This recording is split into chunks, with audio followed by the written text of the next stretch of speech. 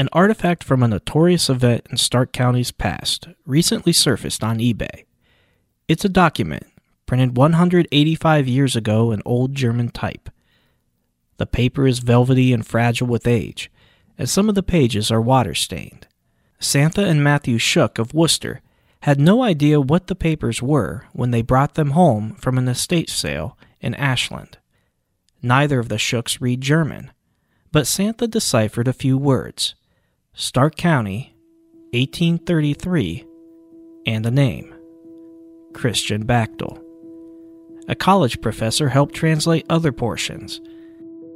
And then the Shooks knew what they had: a copy of the life story and confession of the first murderer in Stark County, as told by the man himself before his hanging, the first and only truly public execution in Canton.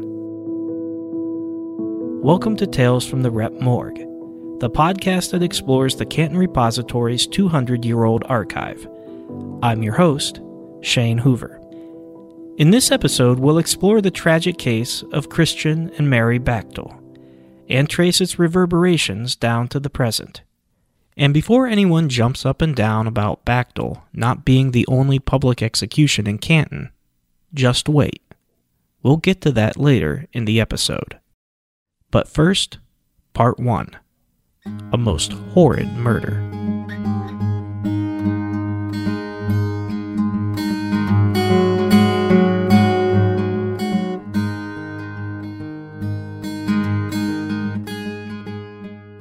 On the morning of April 2nd, 1833, Margaret Henry walks the quarter mile to the home of her sister, Mary Bachtel. The sisters and their families live in the settlement of Congress Furnace, a collection of homes near an iron smelter along the Nimishillen Creek. Today the area is called North Industry. Margaret gets to Mary's home and can tell something is wrong. Mary's 3 children, ages 6, 4, and 2, are standing in front of the door. The house is silent. Their father, Christian, is gone.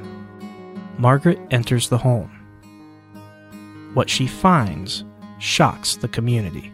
We have this week to record a most horrid murder, and the first ever committed in the county. The Ohio Repository, April 5th, 1833. Mary has been killed in her bed. Her skull is cracked, and one of her ears is nearly cut off, apparently by an axe. Suspicion falls on Mary's 30-year-old husband, Christian. Christian Bachtel is born in Frederick County, Maryland in 1803 and moves to Congress Furnace in 1826. On April 13th of that year, he marries 14-year-old Mary Henry. Christian farms and works in distilleries and as a day laborer. Mary gives birth to a son, Wilhelm, followed by 2 daughters, Mary Ann and Caroline. Whether Mary knows it, this isn't Bachtel's first family. When he was 18, he lived with, but never married, a woman whose husband had abandoned her. Bachtel and the woman, Betsy Morrison, were both addicted to intoxication, Christian says later. Their child died the day it was born, and Christian left Betsy soon after, ending 2 unhappy years. His marriage to Mary seems to have a better start, but when Christian doesn't have much to do, he drinks. A lot. By the winter of 1832 and into 1833, he's drinking a quart of whiskey a day, as creditors hound him to pay his debts. Mary tries to get him to sober up, to no avail. A month before the murder, in desperation, Christian walks into a field, planning to hang himself. It's a turning point. I had gone some distance when the thought suddenly suggested itself, unbidden, that my wife was the cause of my misery, and that she, not I, ought to die. Christian Bachtel. Over the next month, he mulls the idea of killing Mary. On April 1st, he, Mary, and their children go to the home of Mary's mother. It's also Mary's birthday. Christian works with his in-laws. They seem sour towards him, probably because he's been drinking. But little was said by them, and as for me, I meditated murder. Christian Bachtel. Christian and Mary argue on the way home, and he decides to test her feelings for him. If she fails, he will kill her. Christian asks Mary to make him a pair of pantaloons. She says no. He wants to have sex with her. Again, she says no. Christian paces in the firelight. Mary settles into bed with their youngest, Caroline, next to her. Mary's back is turned when Christian strikes. Part 2, when we come back. Part 2, drunk or deranged?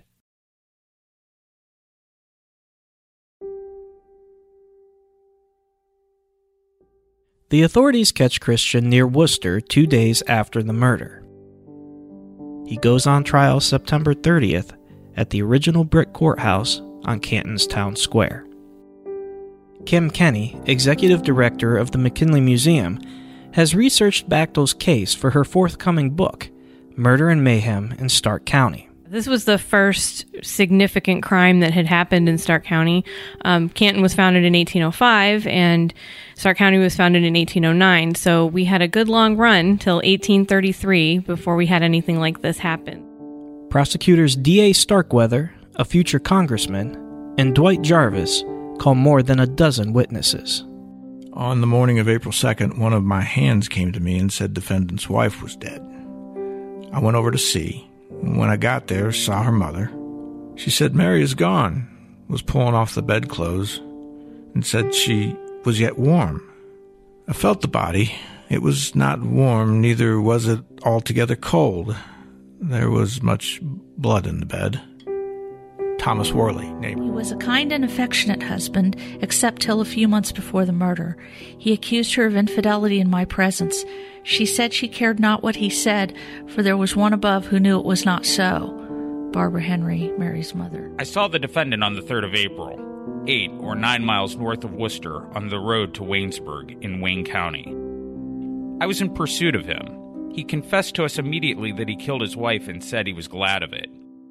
Said that he had asked her for a favor in bed the night of the murder, and she refused him. Asked her 3 times, and she refused.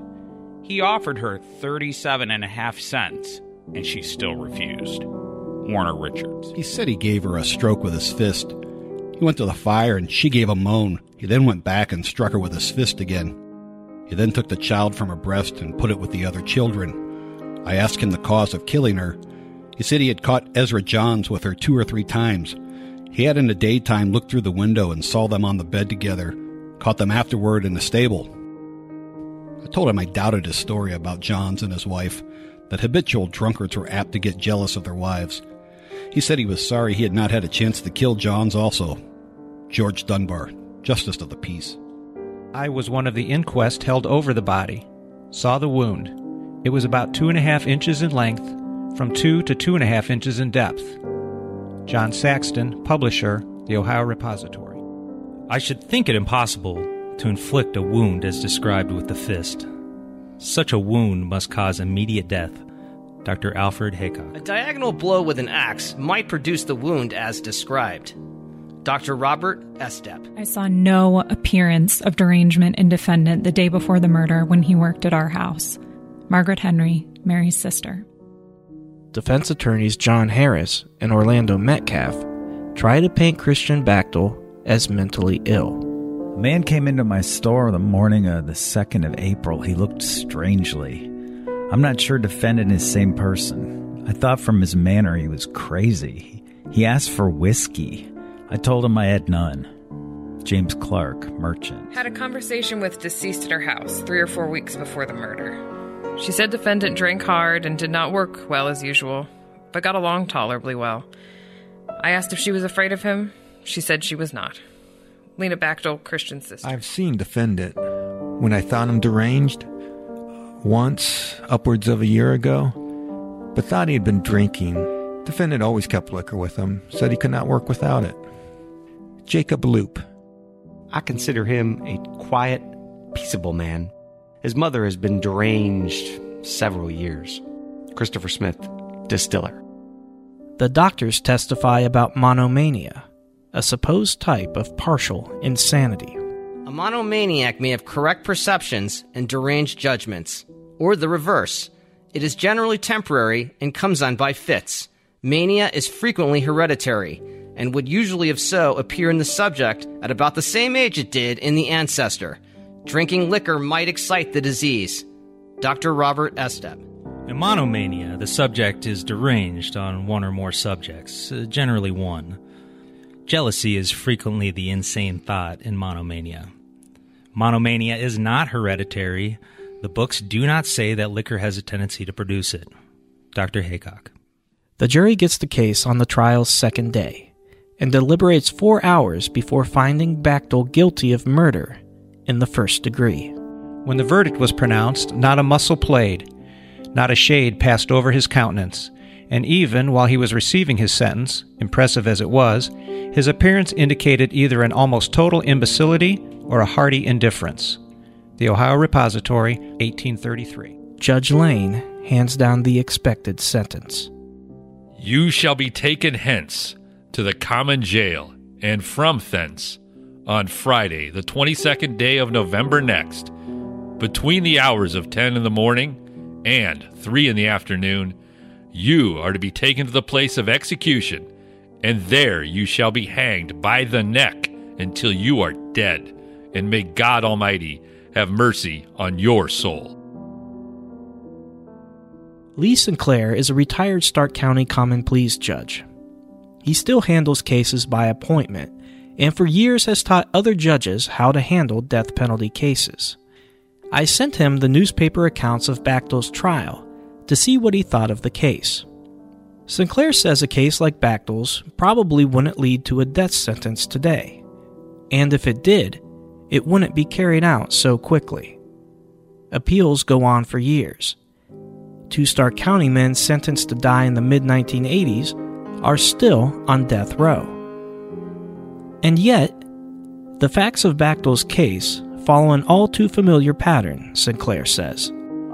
It's just really interesting how things change, but yet they don't change all that much. Because as we know today, the fuel that runs the criminal justice system is substance abuse. And in that case, back in 1833, it was alcohol abuse. Part 3, when we come back.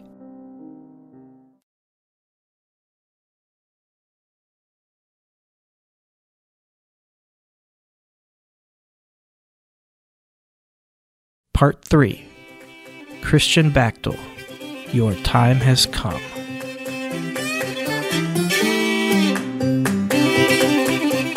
Visitors swarmed Canton the day before Bachtel's execution. They packed the taverns and stables and gambling halls. Those who can't find a place to stay spend the night outdoors. The repository reports some 40,000 people come to Canton to watch Bachtel swing. Other accounts say the crowd is half that size. By comparison, 22,000 people attended the Hall of Fame enshrinement last year. And back in 1833, only 27,000 people live in Stark County. Kenny says public hangings are a form of entertainment at this time. You know, you're talking not too long after people had actually packed a picnic during the Revolutionary War to go watch the fighting. So, you know, if you're thinking of the experience of what people are doing for entertainment in 1833, you know, there's not a lot of options. So something like this would be very sensational and salacious. You'd want to kind of be a part of it because it's happening in your town. But not everyone is there. The Ohio Repository makes a point of not attending the execution. In giving an account of this transaction, we are obliged to avail ourselves of the information of others who were present, not having witnessed it ourselves, being little inclined to look upon a scene so mortifying and degrading to human nature. Ohio Repository, November 29th, 1833. By sunup, So many spectators have crowded around the jail on the southwest corner of what is now Cleveland Avenue and 4th Street Southwest that soldiers with bayonets and cavalry have to force them back. Bachtel emerges from the stone and brick jail at 11 o'clock with 2 ministers, one a German Presbyterian, the other a Methodist. Clergymen of other denominations follow, as do some of Bachtel's relatives, and the 2 doctors who will declare him dead.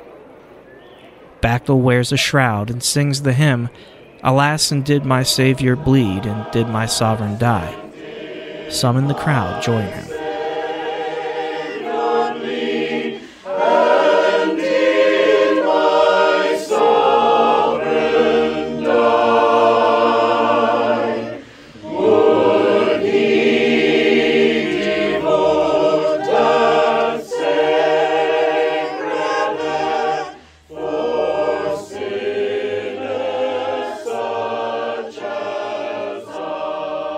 Guards form a square around Bachtel and walk him to the Commons near what is now 6th Street Northeast and Rex Avenue. It's a cold and windy day with snow in the air.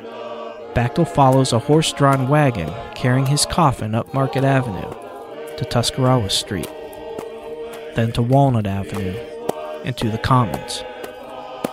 The half-mile trip takes 30 minutes because the crowd is so dense. Spectators watch from the roofs on nearby buildings or sit on fence rails borrowed as makeshift seats. When Bachtel reaches the scaffold, he takes a seat and the ministers start to preach. The Methodist goes first with a prayer and a reading from the Gospel of Luke. And that repentance and remission of sins should be preached in his name among all nations. Then the Presbyterian preaches in German, and Bachtel sings a hymn. This goes on till 2 in the afternoon, and the court sentence says Bachtel has to be dead by 3 o'clock. After the sermons, Bachtel says goodbye to his friends, embraces Sheriff George Webb, and climbs the scaffold at 2:15. He warns the crowd about the dangers of drink and says he is willing to die. The sheriff secures Bachtel's hands behind his back, ties his ankles together, slips the rope over his head, and shrouds his face. Then Bachtel stands on the scaffold and prays for the next 20 minutes, while Sheriff Webb counts down, first in increments of 5. Christian Bachtel has 15 minutes to live. Sinner on the cross. Christian Bachtel has 10 minutes to live. Christian Bachtel has 5 minutes to live. Then, with every minute, Christian Bachtel has 2 minutes to live. Christian Bachtel has 1 minute to live. God of all comfort. Until finally, Christian Bachtel, your time is up. May God Almighty have mercy on your soul.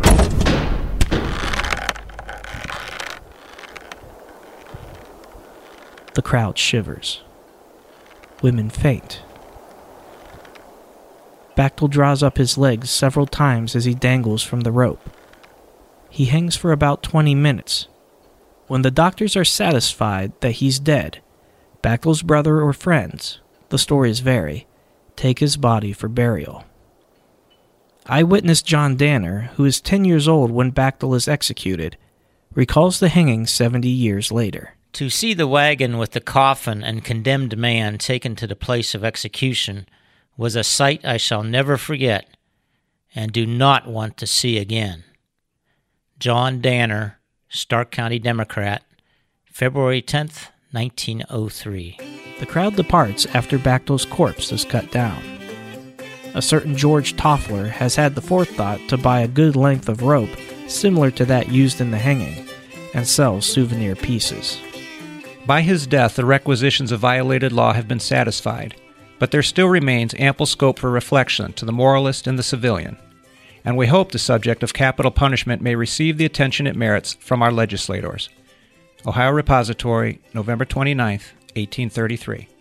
Did John Saxton, the repository's publisher, oppose all capital punishment or just public hangings? Did his role as a witness in the case weigh on his mind? We don't know.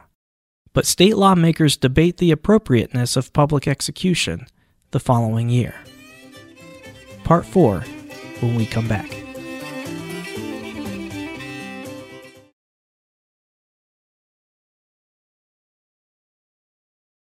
Part 4, How I Murdered Your Mother. There would be other executions in Stark County, but none would be as public as Bachtel's. In 1880, 3 teens are hanged at the same time, and 3 years later, convicted killer George McMillan is hanged. But those executions take place before audiences inside the jail. In a twist of history, McMillan's is the last execution in Stark County. Like Bachtel, he killed his wife. There's still a lot we don't know about Mary's murder.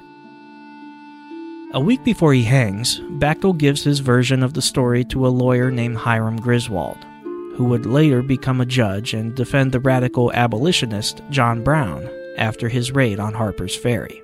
The repository publishes the life and confession of Christian Bachtel, alongside its story on the hanging. The publisher of Canton's German newspaper prints a similar account.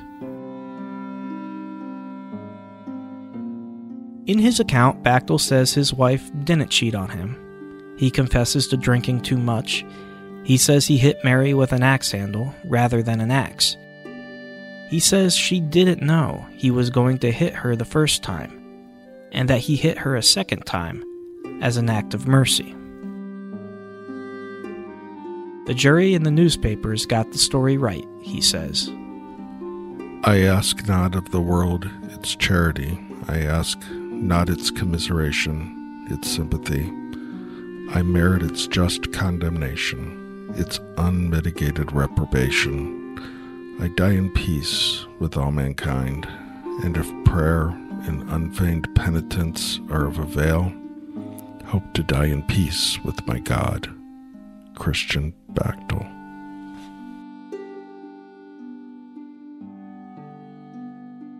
Copies of the confession are sold for the benefit of the Bachtel children.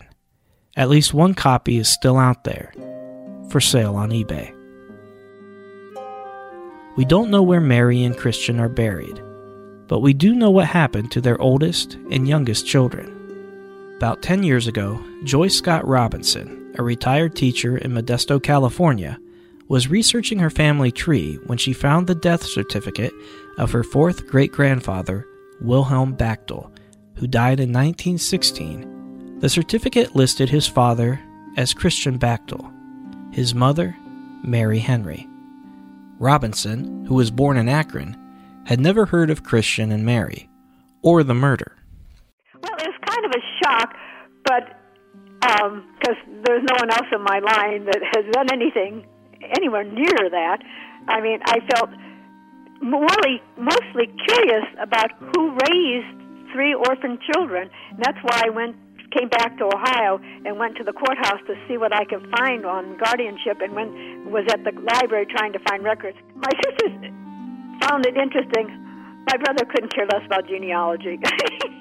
She has traced Caroline and her descendants to Indiana, but doesn't know what happened to Mary Ann, the middle child.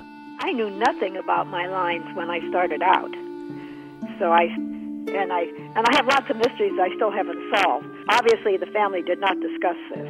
Mary Bachtel, the victim, tends to get lost in retellings of this story, mostly because we don't know much about her. Why did she marry Christian? What was their life like together before the murder? Kim Kenny. This whole story, it's very tragic. And, you know, I don't think... Mary certainly was unhappy, but she didn't know her life was in danger. There's even one account where he says, you know, I took the axe handle and I moved it right in front of her. And either she didn't see it or she didn't care.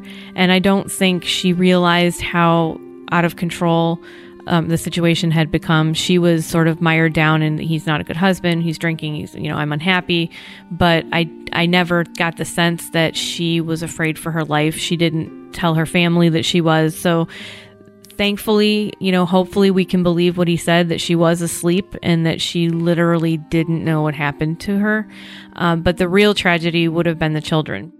The murder also marks the end of Canton's time as a bucolic, semi-frontier town. I almost feel like this was a beginning of this kind of, not a crime wave, but that crime was going to be here and it was going to kind of become part of the fabric of our lives. Thanks for listening to Tales from the Rep Morgue. You can learn more about this story and find other episodes at cantonrep.com. Songs used in this episode included Blind by Maidon, Dead from the Beginning, Alive Till the End by Dr. Turtle, Snowdrop by Kevin MacLeod, Appalachian Coal Mines by Midair Machine, Relent by Kevin MacLeod, and Voices of Canton performed the hymn, Alas and Did My Savior Bleed. Special thanks also to our voice talent for this episode, Rich DeRosier, Tim Bodis, Ed Pritchard, Lori Steineck, Mike Baelish, Todd Porter, Dave Manley, Robert Wang, Allison Mattis, Dan Kane, Jessica Holbrook, Ed Balint, Dave Serino, Chris Bevan, Dwight Keir, and Derek Hoover.